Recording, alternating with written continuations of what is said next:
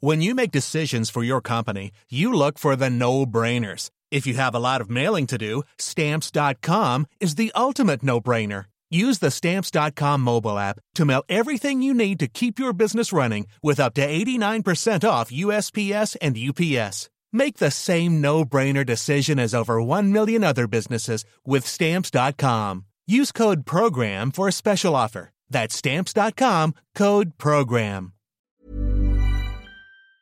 Finding the right person for the job isn't easy. Just ask someone who hired a lounge singer to be their office receptionist.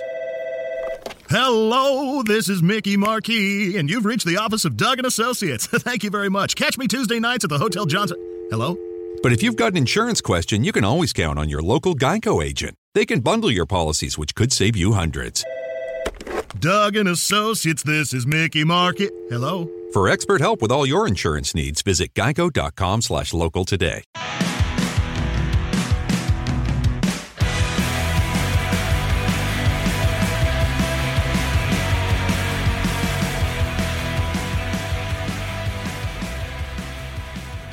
And here we go again. Hello, ladies and gentlemen, and welcome to another exciting Sunday podcast of The Miller Frost Show. I am your host, Miller Frost, here as always with my fake black friend, White Boy Malcolm X. And White Boy Malcolm X, quick question for you. Before we jump in, are you celebrating Women's History Month this month? Are you identifying as female? Or are you, do I need to be calling you white girl Malcolm X, white gal Malcolm X, white woman Malcolm X? Are you doing any of that?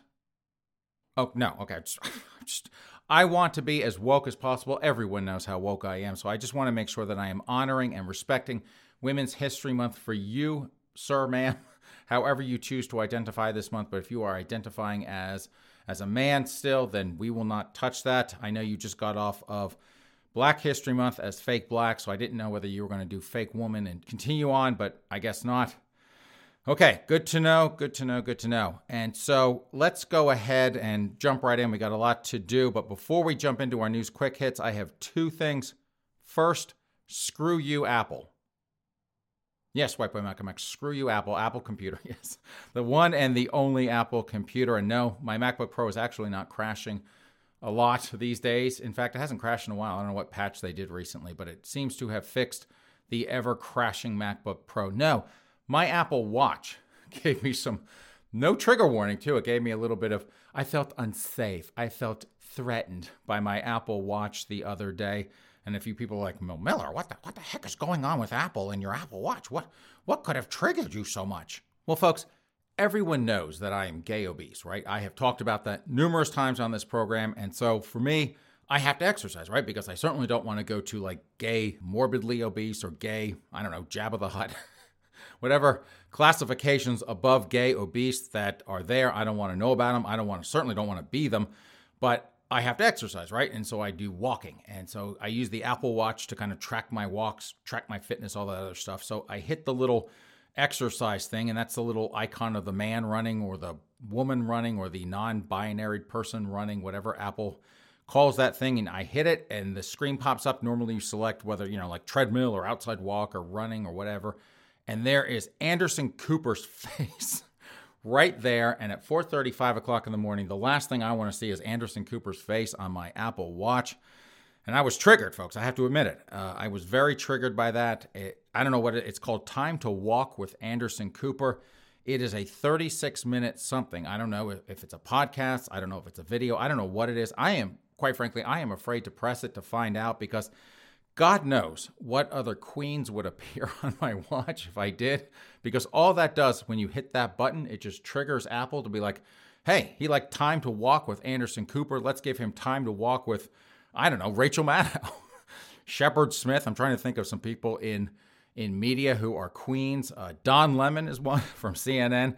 What's that queen on MSNBC? Thomas Roberts, I think is his name. I don't know, RuPaul, although quite frankly, I wouldn't mind if RuPaul did one. I probably would listen to that, but the last thing I want is some other stupid leftist queen on my phone talking to me for 36 minutes. Anderson Cooper. Yep.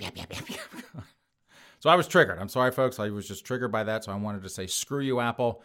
I didn't ask for Miss Cooper on my phone, or my watch rather, and I would appreciate it greatly if one of you virgin pajama boys over at Apple would remove it as quickly as possible. And for our second item, and on a happier note, since I did start the program with Screw You Apple, White Boy Malcolm X, did you know that the Birdcage is 25 years old at this point? It is. The Birdcage with Robin Williams and Nathan Lane turned 25. I saw that on my Apple TV while channel surfing the other day. God, who else was in that? So you had Gene Hackman. You had, Hank Azaria is another one. Diane Wiest was another one. And we just saw her in The Lost Boys as well. And don't ask why we were watching The Lost Boys from 1987. It was just a good trip down memory lane. But The Birdcage, 25 years. I did enjoy that movie back in the day. And maybe I will watch it again at some point. But not right now, because we have news quick hits. And so, folks, we have to give you an update from our story on Wednesday. We did talk about a potentially rapey kangaroo getting out in Alabama. It was loose as of last Wednesday, but it has been caught. And this is from the UPI. Escaped kangaroo captured after 2 days on the loose in Alabama. And this story, folks, we did talk about the kangaroo named Jack got out, and it was out and about. And so we did a public service announcement on Wednesday's program, because after the Australian story about the rapey kangaroo that was lusting after that woman and attacked that woman who was wearing Sarah Jessica Parker perfume, I knew, folks, that there were probably, most likely, most definitively, a lot of people in the state of Alabama, women or people who identified as women, who would be using Sarah Jessica Parker perfume. So we wanted to make sure that they knew that they could be turning a randomly escaped kangaroo into some horny attack kangaroo. So we wanted to give them that public service announcement. But you folks in Alabama and in the neighboring states, you all can rest easy, sleep well tonight, because that kangaroo has been caught. It is locked up again, so you are safe. But there is another UPI story. Emu on the loose after escape from Washington State farm. So I don't know if this rises to the level of a public service announcement, because we have no history, folks, of emus being rapey towards humans. But just to make sure that you folks are on the lookout in Washington State, here's a couple of details. A farm in Washington State is asking residents to keep a lookout for an escaped emu that slipped through a damaged section of fencing. AJ's Acre in Everett, so if you're in the Everett area, be on the double lookout, said someone cut through the facility's fence Wednesday night, allowing 3 emus to get loose. 2 of the large Australian birds were soon recaptured, which is good to know, because the last thing we wanted was 3 of these things running around. But the third, named Sarah, remained at large. So we have a female emu out on the loose, and we don't know the tendencies of emus to attack humans or to try to sexually assault humans, but we better be on the safe side with this. We better act accordingly. I don't know if Sarah the emu is a lesbian, so who knows if she would be turned on by Sarah Jessica Parker perfume. Probably not, right? We will assume, it is safe to assume that Sarah the emu is not a lesbian attacking other women, so she would probably attack a man.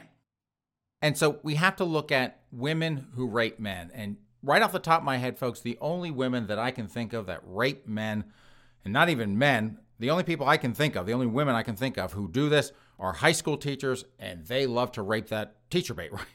And we know that because we have story after story after story here on this podcast about high school teachers looking at that fresh teacher bait going, nom, nom, nom, nom, nom, yummy, I want that, and they go after it. So folks in Washington, the best I can recommend to you at this time, at this moment in time, is to lock up your teenage boys, because we don't know about this emu. It could be the high school teacher of emus, and it might be out there stalking teenage boys to assault and molest them. So just to be on the safe side, go ahead and lock them in the basement. They're not going to know they're locked in there anyway, right? They're going to spend the next 20, 30 years down there before they move out as adults when they decide they want to start adulting. So go ahead and lock them down there. Let them play their video games. They won't know. Just to be on the safe side, right? We just want to make sure that if there is a rapey emu out there and is going to attack a teenage boy like a high school teacher would, we want to make sure that they are safe and sound. And what do you bet, White Boy Malcolm X, that we will see on the news that there are roaming groups of teenage boys out there searching for that emu, looking to get laid? But that is what happens with teenage boys. And moving on from potentially rapey emus, Rasmussen reports 54% oppose transgender sports trend. Ooh, some of you people are in trouble. Here's the poll quote. President Biden sparked controversy by signing an executive order mandating that transgender athletes be allowed to compete in girls' and women's sports, a move that most Americans oppose. A new Rasmussen Reports national telephone and online survey finds that only 32% of American adults favor allowing transgender students to participate on the sports teams of the gender they identify with. 54% oppose transgender participation on sports teams of the opposite sex. 14% are undecided. So I know what happens to you 54%. I know who goes into the camps first. The re-education camps, that is. I know who's going there first. You folks who don't agree with the transgender agenda, off you go. This is from CNS News, CPAC. And yes, folks, that is the same CPAC with a stage design like some ancient Nordic Nazi rune or something like that. CPAC honors openly gay Scott Presler with 2021 Ronald Reagan Award. So they honored a queen, white boy Malcolm X, at CPAC on that Nazi stage. And here's the pull quote from that. The Conservative Political Action Conference, which describes itself as the largest and most influential gathering of conservatives in the world, honored the openly gay Scott Presler with its Ronald Reagan Award on Saturday, February 27th in Orlando, Florida. The Ronald Reagan Award was established to honor the often unnamed or overlooked conservative activists who work in the political trenches day after day to advance conservative ideas, policies, and candidates. And if you folks were wondering why Scott Presler was given this award, here are some details on that. Scott was given the award by CPAC because of his extensive work in organizing and helping to clean up parts of inner cities riddled with trash and abandoned property. Presler also engaged in political speeches and get out the vote efforts on the streets and online to help re-elect Donald Trump in 2020. So this, I guess he's kind of a kid. I don't know. He's like early 30s or something. I did see, he's like 6'5", white boy Malcolm X. This guy's like Sasquatch. I'm 6'3", but he is 6'5", this big tall kid with super long hair.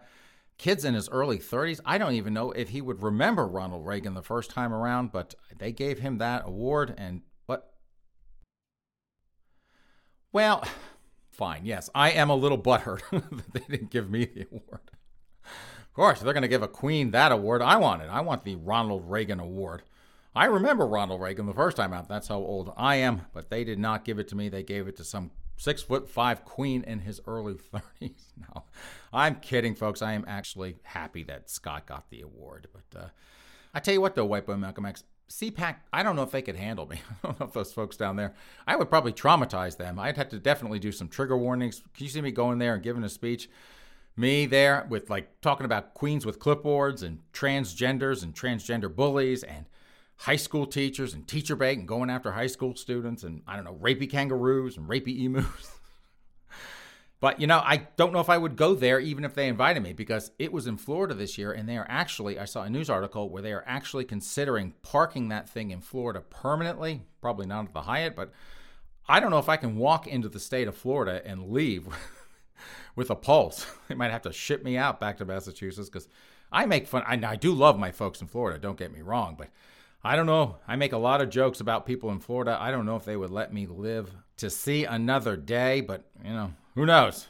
CPAC, I dare you to invite me. You don't even have to give me the Ronald Reagan Award. I didn't earn it.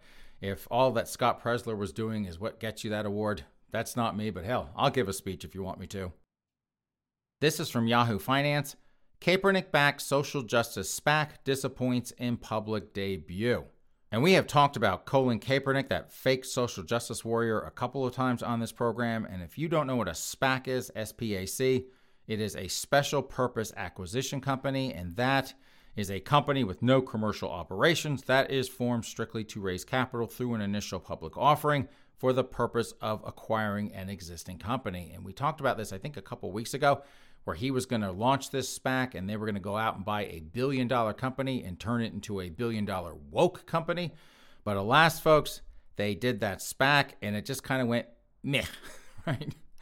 And I can only think of one thing that caused that, and it is you people, you racists out there who did not go in and clamor for his stock in his SPAC. So you folks are to blame for this. The man just wants to get paid, right? That's what all this fake social justice action on Colin Kaepernick's part is. He just wants to get paid. He wants to do this SPAC, and he can turn into a very, very rich man doing the woke stuff, right? And you folks are not buying his stock like you need to, so kind of meh. We'll see what goes on with that, but I don't know if he is going to see that dream as fully as he hoped for. From Fox Business, Jeep is open to dropping Cherokee name, says CEO. And we had this story, folks. We had this a couple of weeks ago, and it was because Car and Driver went to the Cherokee Nation, and they, of course, a bunch of drama queens wanting to stir up more drama, were like, hey, what do you Cherokee folks think of the fact that Jeep has your name splattered on the side of their cars? And of course, they were a little butthurt about it, right? So I guess this is an extension of that, and here are a couple pull quotes. The chief executive of Jeep's owner says he is open to dropping the Cherokee name after recent criticism from the Native American tribe's leadership. Carlos Tavares, chief executive officer of the recently formed Stellantis NV, said the company was engaged in dialogue with the Cherokee Nation over its use of the name. And folks, if you don't know what dialogue means or being in dialogue, that means how big does that check need to be, right? Because, the Cherokee Nation folks are like, show me the money. Jeep has two models, the Cherokee Compact Sport Utility Vehicle and larger Grand Cherokee, that it sells in the U.S. and beyond. And I didn't realize that the Cherokee Nation owned the word Cherokee. Did you, White Boy Malcolm X? I guess I should be writing them a check, probably a small check, but I should be writing them a check if I'm actually saying the word Cherokee. For, I don't know how much, $1 every time I say the word Cherokee. That's another $3 right there. But they get to dictate to Jeep whether they can have Cherokee on the side of their vehicles. I, of course, would be like, screw you, you don't own the word. I'll do what I want with it. And in fact, we're going to put it on 5 more cars just to show you who owns the word or who doesn't. But they don't want to get called racist if they use that word. So they're going to probably, I guarantee you, they're going to write a check of some magnitude to keep the Cherokee folks going, oh, we love the fact that the word Cherokee is on the side of a Jeep. We are honored and privileged that they would choose to honor and recognize our Native American heritage and put that name on the side of one of their cars. Oh, quick, cash a check. Go. There you go. The name Cherokee is for sale. From the Washington Times, $100 trillion in new debt over 30 years, CBO. And that is the Congressional Budget Office. Let's look at that. Here's the pull quote. The government has opened up the spending spigot over the last year to deal with the coronavirus crisis, but the Congressional Budget Office says unless something changes, Uncle Sam's freewheeling ways will last long after the pandemic is over. You can say that again. Those persistent levels of debt bring significant risk to the country, the CBO said. It would increase the risk of fiscal crisis, that is, a situation in which investors lose confidence in the U.S. government's ability to service and repay its debt, causing interest rates to increase abruptly, inflation to spiral upward, and other disruptions, the agency said. So you millennials and Gen Z kids out there, 30 years, White Boy Malcolm X, I will be 81 years old, so if I am still around, I will not be long for this world, but you millennials, you Gen Z kids, you Gen whatever that comes after you Gen Z kids, I don't know. You folks are running around, you're worried about, transgender activist rights, you're worried about green this and green that, and climate change and global warming, you're worried about anti-racism, and you're worried about being woke and all these other social justice issues. Folks, let me tell you something, you kids out there. Your world will come crashing down with this debt. It is not a matter of if, it is a matter of when. This level of debt is unsustainable. No country in world history has ever owed $30 trillion before, which is, I think, what we owe right now. $130 trillion in debt in 30 years for, 400 or 500 million people, however many people live in the U.S. at that time. But enjoy that party. You guys are going to be sitting around, girls, you non-binary folks with your special pronouns and your special genders and all this. That's going to be your big concern. And that is going to be the least of your concerns when this bill comes due. But hey, enjoy it. This is from Vox. And I don't even know why I picked a Vox story because that is nothing but trouble, but I did enjoy the headline. And how's this? Bias, disrespect, and demotions. Black employees say Amazon has a race problem. So yes, Jeff Bezos' world at Amazon is racist. And let's find out more. Here are a couple pull quotes. When Shannon Kelly Ray, and Kelly Ray, folks, is hyphenated, and what do I always say about people with hyphenated names, especially leftists? Angry, angry, angry. Anyway, when Shannon Kelly Ray started working at Amazon in 2019 as a global manager of diversity in the company's cloud computing division, she had big ambitions for her new job. She had nearly 2 decades of experience leading diversity and inclusion efforts inside important institutions like Washington State's governor's office. I don't know if that is an important institution, the governor's office in the state of Washington, but okay, Shannon, if you think so. But she'd never worked at an influential global business leader like Amazon. And this is where it gets tragic, folks. But less than a year later, Kelly Ray quit. Oh no. Her tenure inside the company convinced her that Amazon's corporate workplace has deep, systemic issues that disadvantage Black employees and their capital B Black employees, folks, so they're real Black employees, and workers from other underrepresented backgrounds. And she was dismayed by her perception that Amazon leadership was unwilling to listen to internal experts about how to identify and fix these problems. Amazon was not doing things in a way that represent best practices that would advance diversity and inclusion in any way that is meaningful and thoughtful, she told Recode. Let me add, Amazon appeared to be taking steps backwards instead of forward. And I can only imagine, folks, what Shannon Kelly Ray's idea of best practices that would advance diversity and inclusion in a meaningful and thoughtful way look like. I have no doubt that it means lopping off a lot of white heads, which is probably not what Amazon wanted to do. They probably told her, honey, we want an evolution, not a revolution, as a friend of Mama Frost likes to say, and she probably just got butthurt about it, and she rage quit, right? Because if you don't do, folks, if you don't do exactly what these type of people, these diversity and inclusion experts, these social justice woke warriors say to do, right? They come in, they're like, you do this, and you do this, and you do that, and if you're like, no, not really, or maybe let's pick half of that. If they don't get their way 100%, they're going to call you a racist, right? Like we've never seen that before, right? Who hasn't been called a racist at least 20 times by the time they're 30 or 40? But Shannon's a little butthurt that she didn't get her way fully, and she was going to come in there and make Amazon a woke company, and they're like, slow it down, slow your roll, honey. And she was not having any of that, so off she goes, and now she's going to throw rocks from outside and just run around and call them a racist company. And they're going backwards, white boy Malcolm X. So she is not playing around with them. So Jeff's going to have to write him a little bit of a check there to shut her mouth.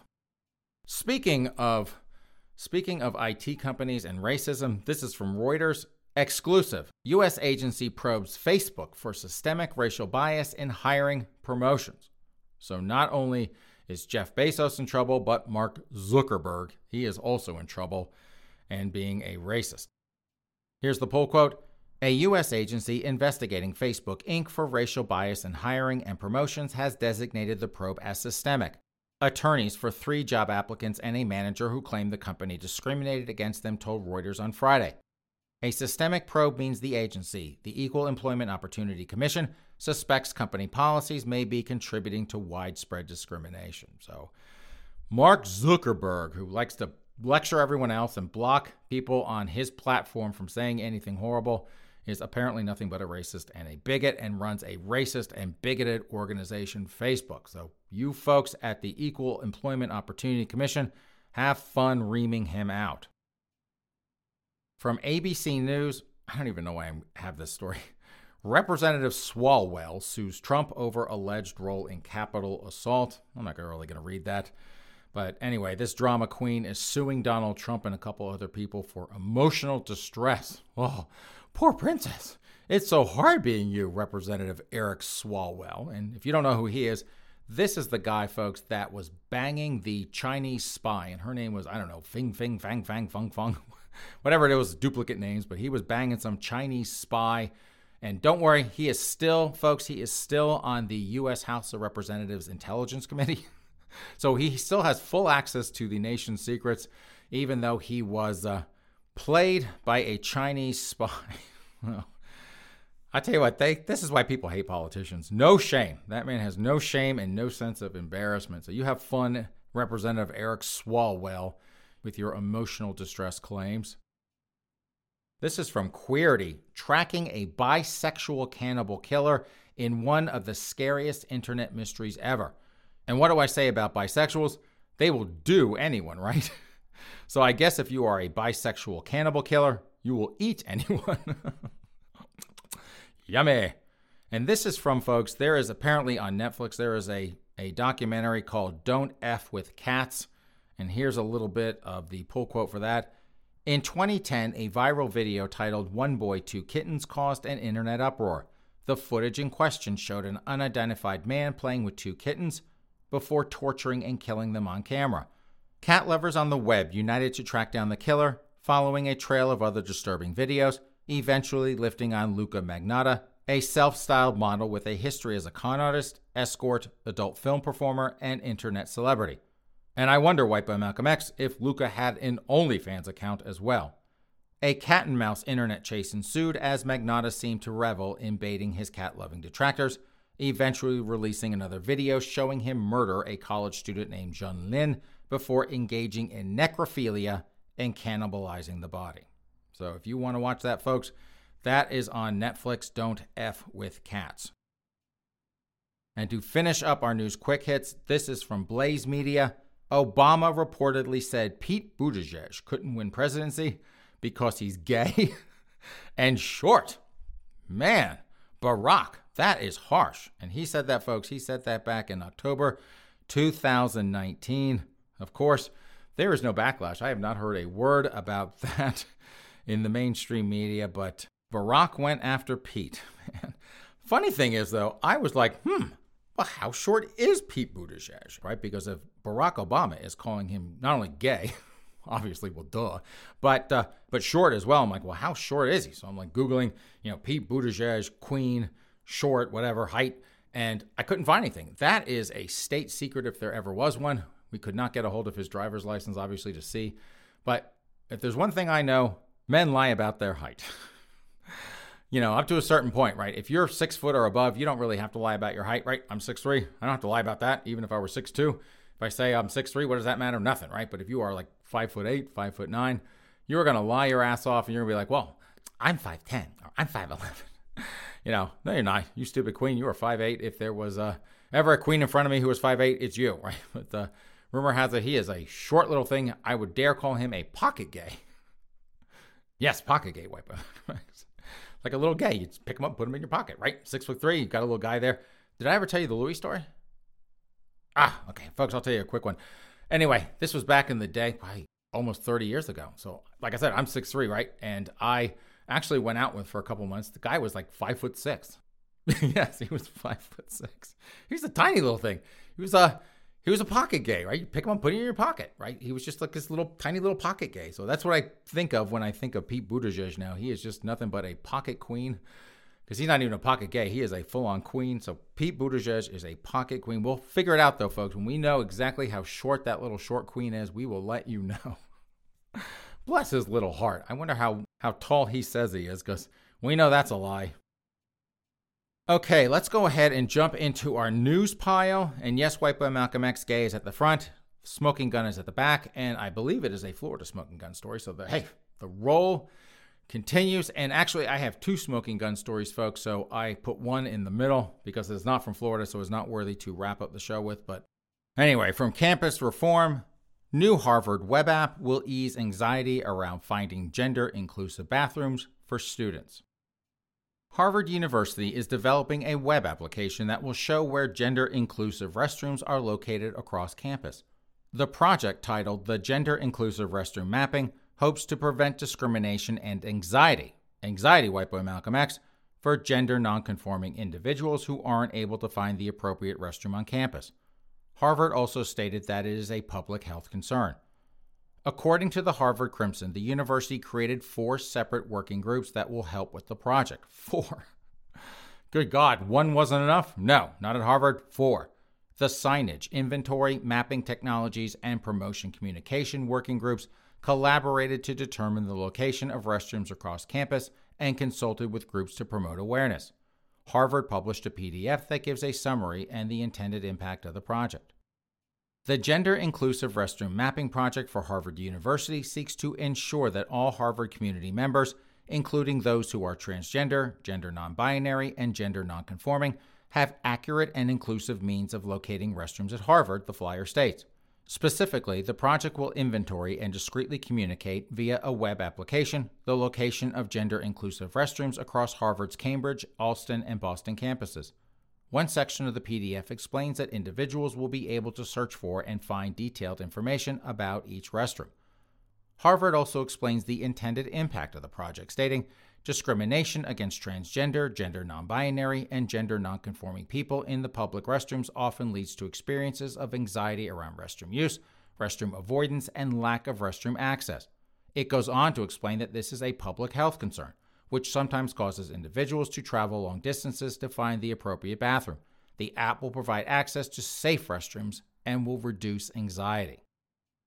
And just so they can virtue signal, this reduces time spent searching for such facilities. And White Boy Malcolm X, can you see that? Transgenders running around the Harvard campus with their phones out and their apps going, where's the bathroom? Where's the bathroom? Where's the bathroom? I gotta pee. You got an app for that now. There is an app for that. Anyway, ameliorates fears surrounding exclusion or harassment and signals in a high-impact, low-cost fashion that Harvard is a community in which we not only celebrate diversity, we honor it. Oh, aren't they nice? White Boy Malcolm X, I have a question for you, though, because this is Harvard University, correct? Yes, that's what I thought, right? So this, folks, this is Harvard University. This is one of the wokest places in the Boston area. And let me tell you something, folks, there are a lot of woke places in Boston, but they are among the wokest of the woke, right? And I mean, not as woke as me, right? Miller Frost is probably, I am one of the most woke people that I know, but they're pretty woke down there. I have a question for the folks at Harvard. As woke as they are, as politically correct as they are on those campuses, and those campuses are like East Germany back in the day, right? They got patrols. They're looking for anyone who is not woke, and they're going to go get them, right? They're going to go get them and chase them off campus, right? They're not going to put up with anything that is not woke on the Harvard campus. So the question I have for the folks at Harvard is, if you are filled with woke folk down at the Harvard campus, why do you need gender-inclusive bathrooms on your campuses, right? Because you are amongst the wokest of everyone. You folks down there pat yourselves on the back so much. I can't believe you haven't sprained, your rotator cuffs more often. You pat yourselves on the back because you are as politically correct and as woke as possible. But for some reason, you feel like you've got campuses full of transphobes out there that you've got to secretly put out this app to show people where the safe bathrooms are, right? You should have a campus. If you guys are as PC, you gals, you non-binary folks down at Harvard, if you all are as PC as you like to brag to the rest of the world that you are, you should be able to have a woman with a penis walk into a women's restroom and nobody bat an eye, nobody have a second thought about it. In fact, if a woman with a penis walked into a women's room, the other women, even if they are cisgendered women, should say, hi, welcome to the ladies' room, enjoy, right? That's the way it should be at Harvard. But apparently, folks, Harvard is so rife with transphobes that they've got to have this gender-inclusive restroom mapping project because that's the only safe place that a transgender person or a non-binary person on Harvard's campus can safely use the restroom. It's good to know how woke and PC they are down at Harvard. I love it, White Boy Malcolm X. I love it when they virtue signal like that. Look, we're coming out with this great app, and it's so wonderful, and all the transgenders can use it, so they know where the safe bathrooms are. And you're like, I thought your entire campus was one big safe space. Yes, but... So, bunch of frauds down at Harvard. What do I always say? They're a bunch of douchebags down there, right? Now they're transphobic douchebags. This is from the College Fix, and it looks like we just missed this event, folks, but we're still going to cover it. Tulane Sex Week features racially segregated black sex event. And White Boy Malcolm X, I wonder, do you know if, because you're fake black, right? So I don't know if you're going to have a segregated black sex event, if people who identify as black, right? You're fake black, right? You identify as black. If you could go there, you've got, what was that chick's name? Rachel Dolezal. I wonder if she could go there because she does identify as black, or if that is just you have got to be true on capital B black to go into this thing, or if you identify as well. Doesn't really say here, but let's go ahead and learn more about segregated black sex event at Tulane. Tulane University is hosting Sex Week this week, billed by organizers as a diverse week of comprehensive, queer-inclusive, culturally specific, sex-positive sexual health events and conversations. Scheduled events include a session called Let's Talk About Black Sex, Baby, open exclusively to black students, organizers on Instagram note. According to the university's website, the Black Sex event on Thursday, March 4th will feature a safe space to talk about black sexuality. It's a panel of students and faculty discussing the unique experiences black, femme-identifying, and non-binary people face on campus. And folks, I have no idea what black femme identifying is. I don't know if that is an effeminate capital B black person or not. I don't know what the unique experience is, but apparently they had a panel about it. The event will also include a sex toy giveaway. So if you went to this panel listening to them yap on about black femme identifying and non-binary people and their unique experiences of having sex, you might be in the running for a sex toy. I don't know what the sex toy is, but I guess we can find out at some point. Also on tap is a genital diversity gallery. Who knew there was that? Friday's genital gallery. God, I'm going to the genital gallery. I'm so fancy. Is the first project to create anatomically exact tools based on human molding techniques and present the vast spectrum of genitalia, assigned male, assigned female, intersex, trans, and with voluntary or forced surgeries, to destigmatize genitals and celebrate the diversity of bodies that exist, the university's website states. So if you just want to go look at a bunch of vaginas and penises, models of them, there you go. You could go to the genital gallery. Another event is Talk on Embodied Sexuality, the goal of which is to really embody your sexuality radically and authentically. The event will feature a guided sexual embodiment practice along with a releasing ritual, which I assume is an orgasm. Organizers posted a link to a press kit on their website, which contains a list of learning objectives for the week. One of the listed objectives is to increase acceptance of social norms around body sovereignty, equitable power dynamics, behaviors in healthy relationships, and sex positivity and the rejection of rape culture and myths. Many of the events advertise distributions of contraceptives and other safe sex materials, as well as demonstrations on how to use them. So, if you make it to college, folks, and you don't know how to put a condom on a penis, God. I guess at Tulane, a bunch of virgins down there, they're like, oh, I don't know, what do you do with this? I don't know. So I guess if you get to college, they're teaching kids in college, white boy Malcolm X, how to put a condom on a penis. Good God. And this is why I joke about buildings full of woke white virgin boys working for Twitter and Facebook and Amazon and all those other kind of tech companies, because in college they have to teach them how to put a condom on.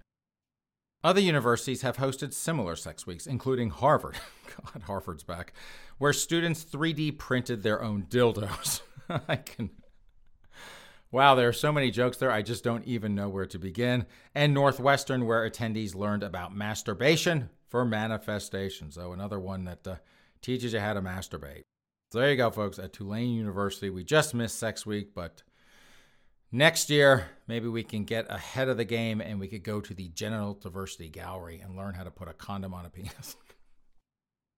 This is from the Post-Millennial. Reporters instructed to stop using the term pedophile in reporting about child sex abusers in an effort to protect the feelings of pedophiles. So yes, folks, we need to protect the feelings of pedophiles. Journalists in Tasmania, and if you're not sure where that is, folks, that is on an island due south of Melbourne in Australia, have been instructed to avoid calling those who abuse children pedophiles, as this is believed to marginalize those who have the condition of pedophilia. And we don't want to marginalize anyone in this day and age, folks. We know that. Certainly not pedophiles, because that apparently is now a condition. Who knew?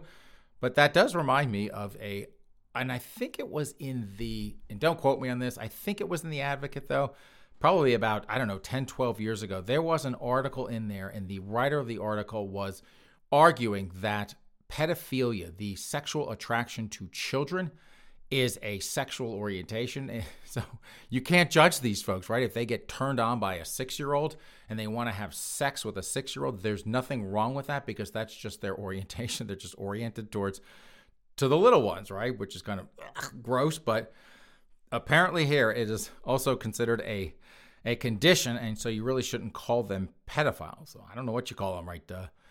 Child rapist? No, that probably would be a little bit too harsh. White Boy Malcolm X? I don't know if kitty lover, God. I don't know if kitty lover is appropriate either.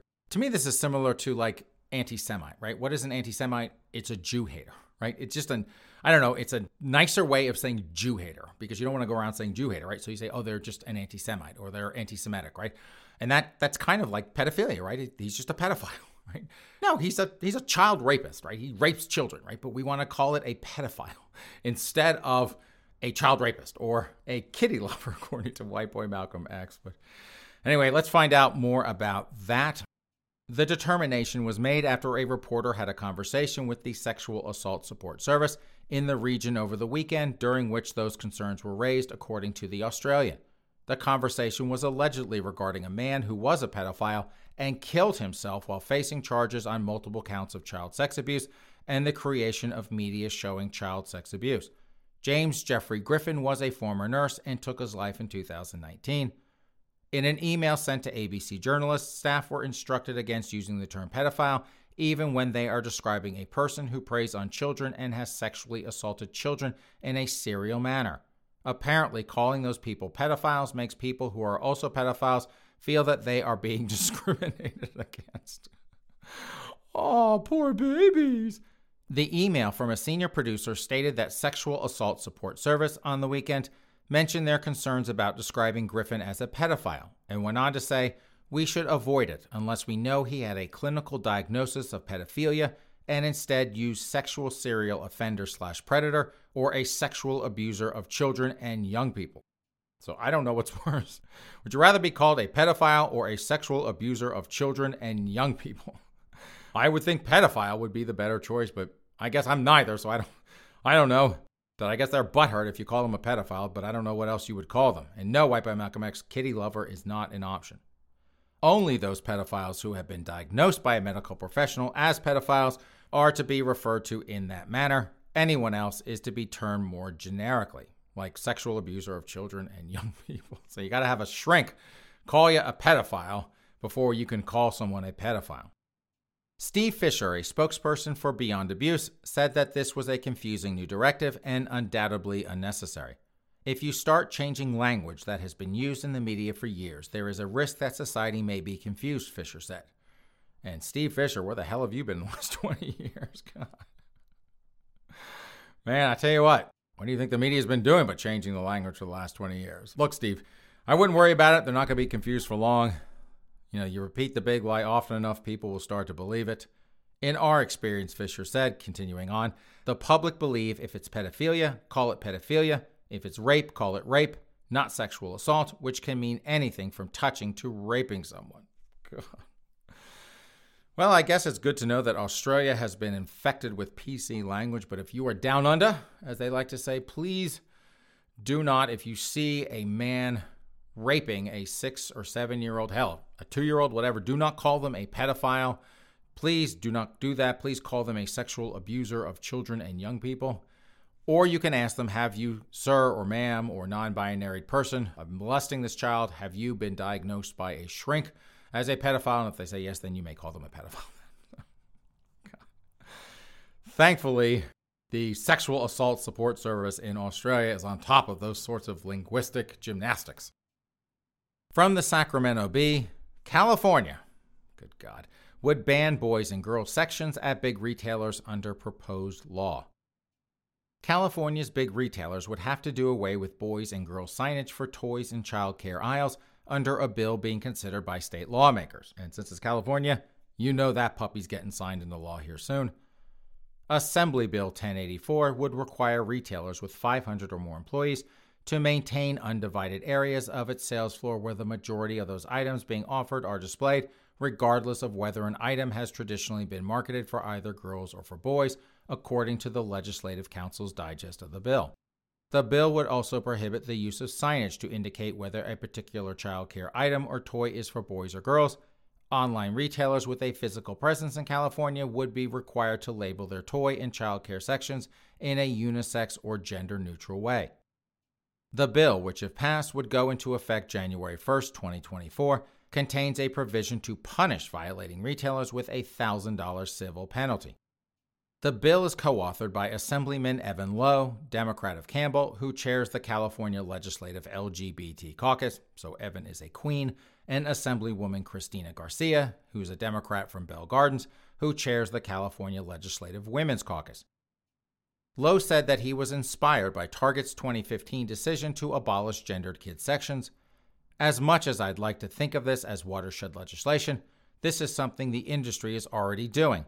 We're just trying to play catch-up, he said. So this Queen Evan Lowe, God.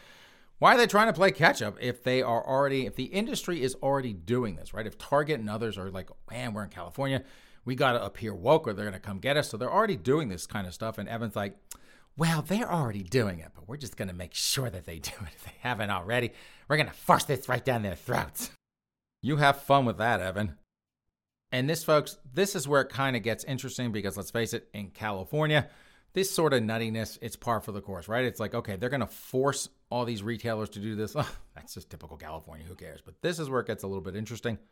Lawmakers had help crafting the language of the bill from Rob Smith, founder and CEO of the Fluid Project, a gender-free fashion brand. And Fluid is P-H-L-U-I-D. So Rob was being a little cheeky with the Fluid Project. Fashion and gender is just like everything else. It's always changing and evolving, Smith said in an interview. Smith acknowledged that the bill would likely face critics, but said it isn't taking anything away from anyone. He said this is just part of the process by which society gradually changes. I just want to remind people we're always in a state of unlearning and relearning, he said. So White Boy Malcolm X, let me make sure I have this correct. Rob Smith, the founder and CEO of the Fluid Project, which is a gender-free fashion brand, he is helping to write legislation which would ban boy and girl signage for toys and child care aisles at big box retailers. So, I mean, that's convenient, right, folks? That this guy, all of a sudden, they're not going to have any of this kind of gendered clothing and all this other stuff. And here's a guy who happens to write the bill, right? Comes along, it's like, I have this whole collection of gender-neutral clothing. Would you like to sell that in your stores? Because you can't have gender clothing anymore, right? So this schmuck has helped to write the bill, and guess who's going to profit off that? He is. Can you imagine, though, being some poor woman, and all she wants to do is go into Target and get her son some, like, tighty-whities. She goes into Target, she's like, where's the boys section? I need to get my son some tighty-whitey underwear. He's out of underwear. And then the salesperson will be like, excuse me, ma'am, you're not allowed to say that here at Target. We don't have gendered sections. How dare you? How dare you come into our store and ask for boys' clothing? You transphobic pig. Get out of here. Go to Sears. Go to JCPenney, you monster. That's what it's going to come to, folks. In California, you go in and ask for the boys section or the girls section, you are going to get lectured to by some queen at the front door. I will never look at a Walmart greeter again because don't ask them that in California. This is from The Federalist. Cleveland State professor is indoctrinating the next generation of educators with critical race theory. 2 education majors at Cleveland State University did not realize when they signed up for a class titled The Social Context of Urban Education that they would be lectured on white privilege, implied racism, and forced to learn critical race theory from a Robin DiAngelo textbook. And folks, if you don't know who Robin DiAngelo is, she is a white woman getting rich off of throwing other white people under the bus. So that is her shtick, and I guess she's got more book sales from this class.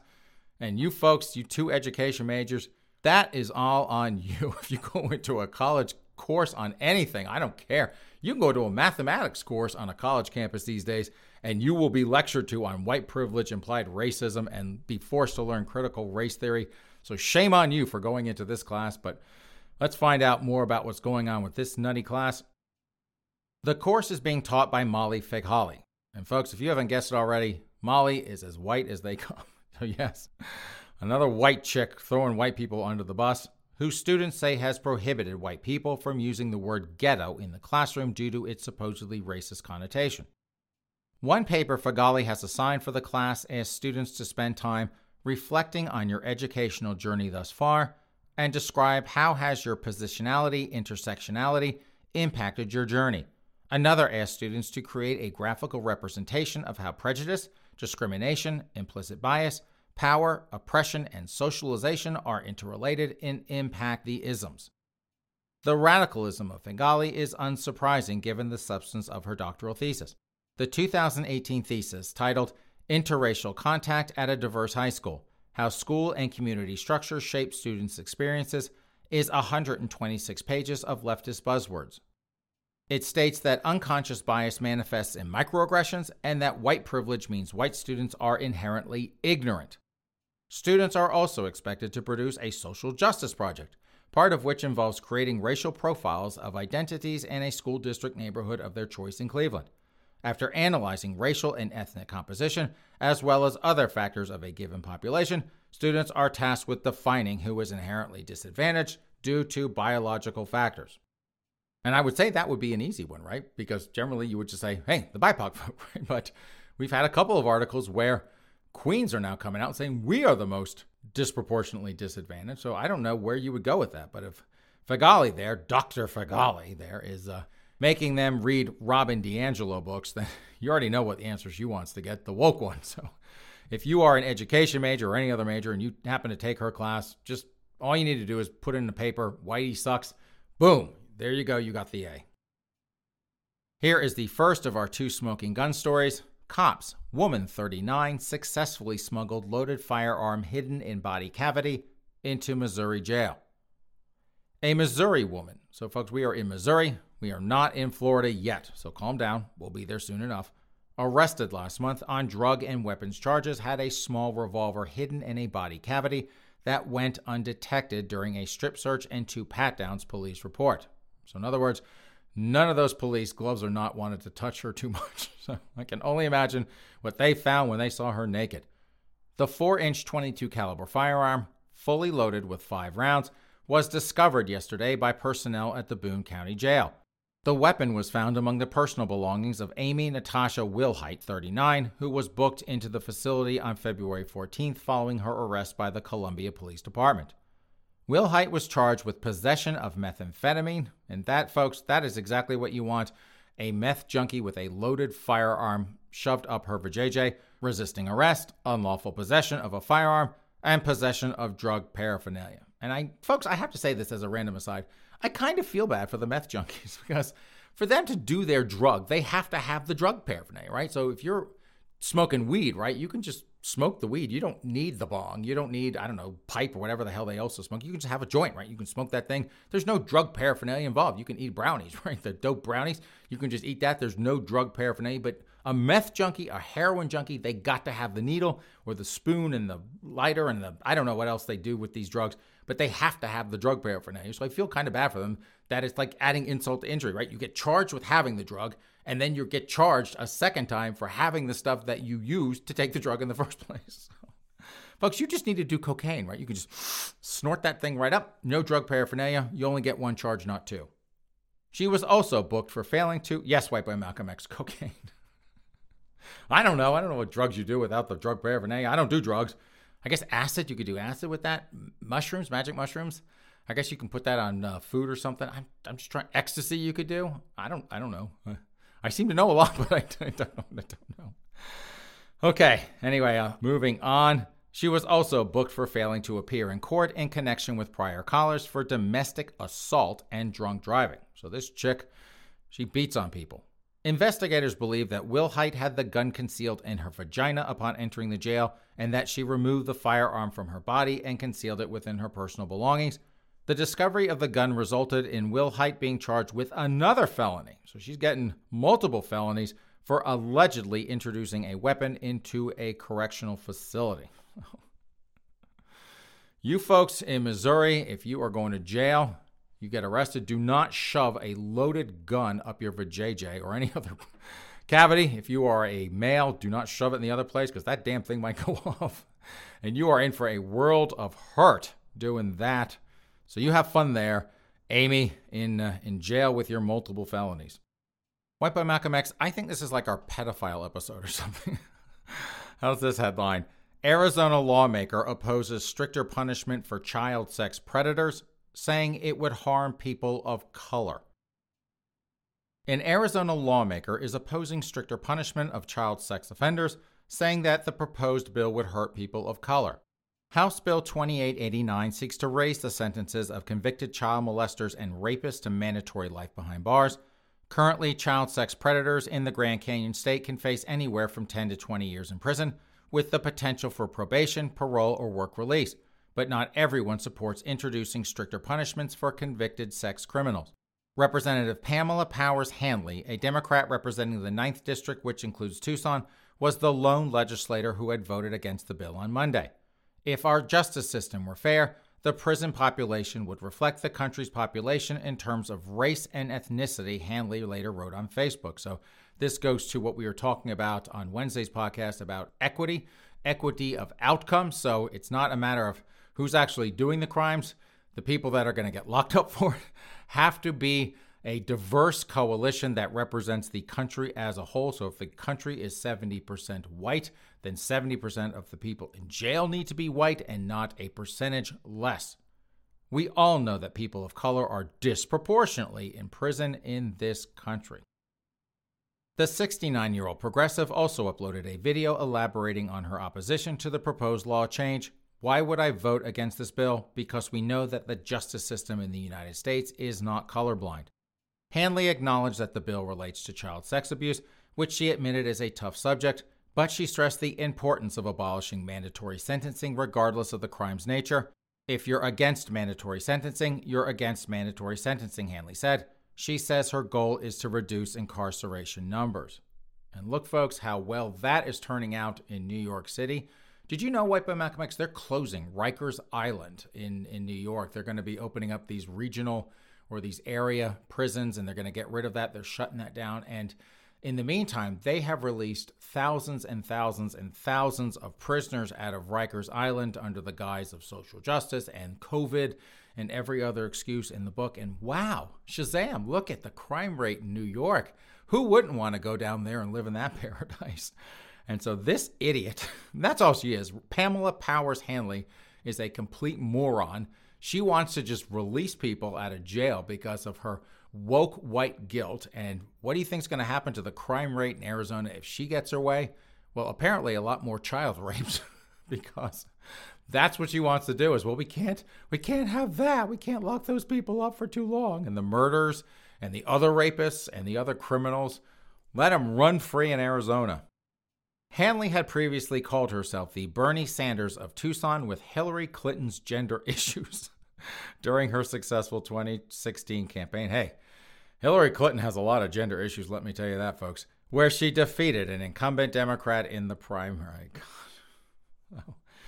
You child rapists, but you don't want to say pedophile, right? You child rapists in Arizona. Well, I guess you're going to jail. She lost, but you think she's going to stop there? No.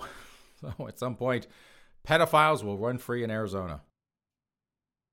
We're almost done with Malcolm X. We have 3 stories left. We are almost done. And folks, for you out there who are sensitive in nature, you might want to skip ahead about, 5 minutes or so. If you hear me talking about Rudy Giuliani's daughter, Caroline, you know you're safe. But I'll give you the headline. Again, this is from Pink News. 10-inch top reveals the pros and cons of having a truly giant penis. I'd be lying if I said it wasn't a blessing.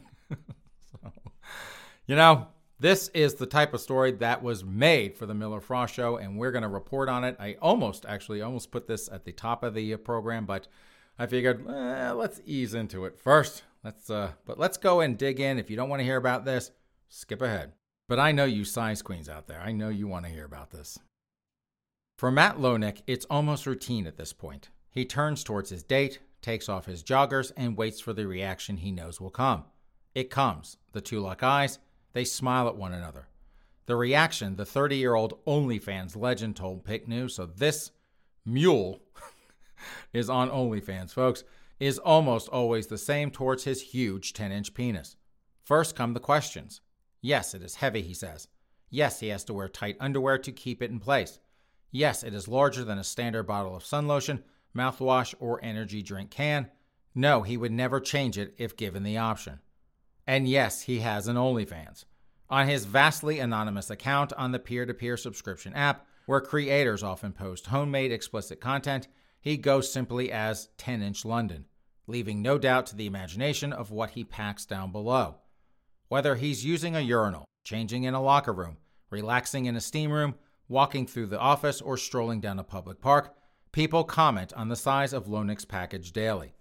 Yet more than a decade ago, the guy who goes by 10-inch London, who has more than 120,000 Twitter followers, eager for the latest video of his almighty penis, I can't believe I'm reading this, had no idea he was, well, very well above average. I grew up in a small village, so I actually didn't realize how big it was until I left there and went to university. Lonic, who lives between Manchester and London, England, recalled. So I guess this is the small village of mules, white boy Malcolm X, if that was just the average there. My penis is just one part of me at the end of the day, so I try not to let it have too much influence on my personality, but it's certainly given me a lot of confidence over the years. A self-described exhibitionist, Lonic is all about his partner's pleasure. He's not your regular top, though packing a python is not all prose, he admitted. When I first moved to London, I did struggle with people fetishizing me for my size, Lonic recalled. Most guys say it's the biggest they've ever seen, so you do come across some people who are only interested in you for that and not the other things that you have to offer. But I'm you size queens in London, I know how you are.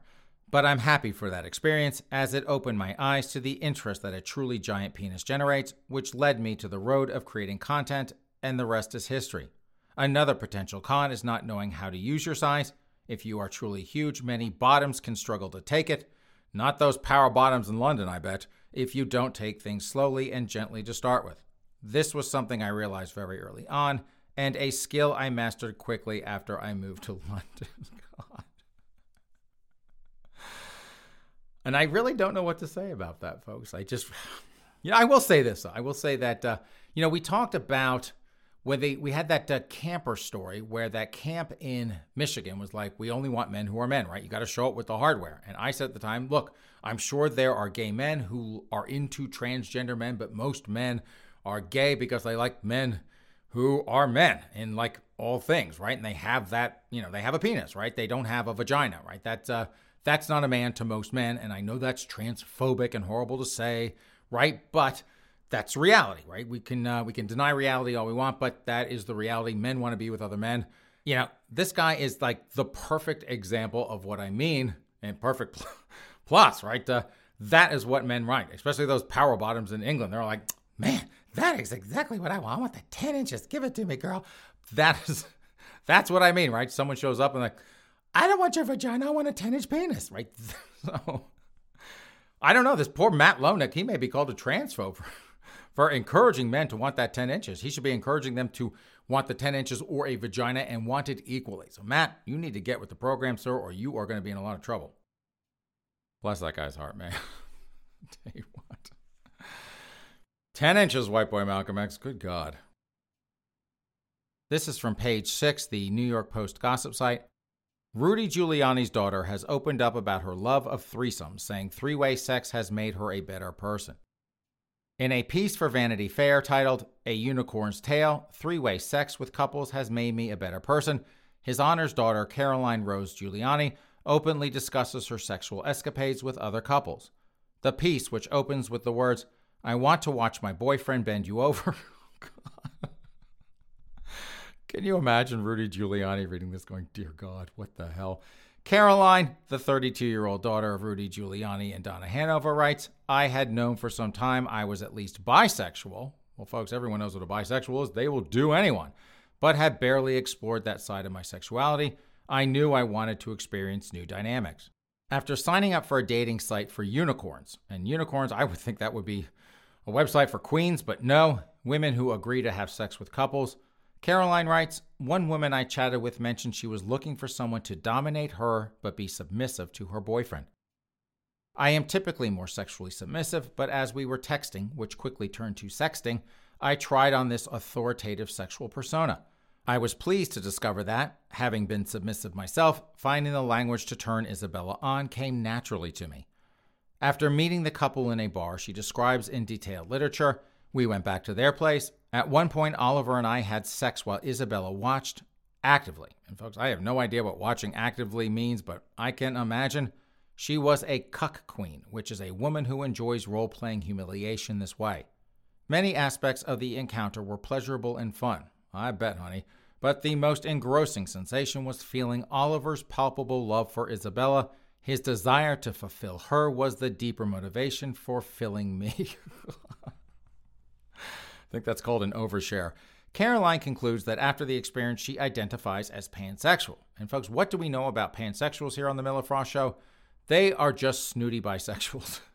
And admitting she has battled anxiety and depression for her entire life, she writes. The incredible moments of connection and transformation I've shared with these couples reminds me that my expansive mind is a gift. So Rudy and Donna, I hope you are proud of your daughter. She is a wonderful young lady, and she is doing it all over New York with lots and lots of different couples. I bet that's an interesting Thanksgiving dinner discussion, White Boy Malcolm X. Anyway, moving on to our final story, the smoking gun, of course. Cops, ex-con used cat to clobber man. An ex-con is behind bars after she allegedly struck her male roommate in the face with the pair's cat, according to an arrest report. So she threw her pussy at him, White Boy Malcolm X. She hurled that cat right at him. Damn. Police say that Wendy Hurd, 56, and the 73-year-old victim were involved in a verbal argument late Sunday evening in their Largo, Florida home when the dispute turned violent. Hurd, cops said, took their cat and threw it on the victim's face, causing the cat to scratch the victim's face. Hurd then followed up the feline attack by striking the man in the face. So if having a cat in your face is not bad enough, she came and went to pummel him after. The victim suffered minor injuries during the incident, for which Hurd was arrested for domestic battery on a person over the age of 65, a felony. Damn, White Boy Malcolm X. If you beat on a 65-year-old person or above in Florida, which I think is like 98% of the population, so if you go around and pop an elderly person, that is a felony. Boom, you are done. One of the rare felonies, folks, one of the rarest of felonies in the state of Florida, if you beat on an old person. Hurd is being held in the county jail in lieu of $4,000 bond and has been ordered by a judge to have no contact with the victim. No word on if she can see her pussy. And folks, if you think that is her first rodeo, God. Here's the fun part. Hurd's rap sheet includes an assortment of convictions for crimes like theft, battery, drunk driving, possession of drug paraphernalia. Here we go again. No drug charges though, huh? Prostitution. So folks, if you have seen Wendy Hurd, you'd be like, what the hell? That makes no sense. But yeah, the desperate are out there, folks, and they will pay anyone for whatever. And I guess she is up there, a 56-year-old prostitute. I can only imagine that experience. But hey, different strokes for different folks. And probation violation.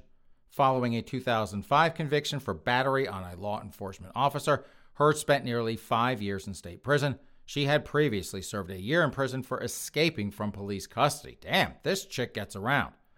And if you think that's bad, there's more.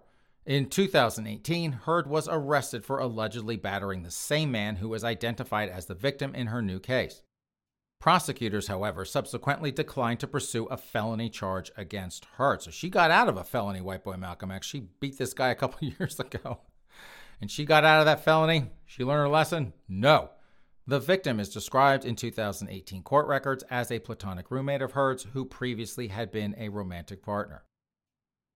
I do wonder, White Boy Malcolm X, if the pussy to the face, if that is the straw that will break the camel's back here, because Wendy has already beaten this guy once. Now she's done it twice. Will he go back to her? Because I don't know. I don't know what she's going to throw at him next. God knows. But I wonder if he's going to do that. Hopefully not. Hopefully this 73-year-old is not so lonely that he's hanging out with a 56-year-old ex-prostitute who throws cats in his face and beats on him several times. But hopefully he moves on. But we'll find out, won't we? The smoking gun will always be on the case on these sorts of things. And on that note, folks, since I cannot top pussy to the face, cat to the face, I know some of you people out there going, you shouldn't be using that word. Well, too late. I already did it. But on that note, we are going to get out of here for a couple days. Thank you so much, everyone, for stopping by this podcast of The Miller Frost Show. We will be back on Wednesday for another edition. But in the meantime, have a great rest of your weekend and a great start to your week. Take care.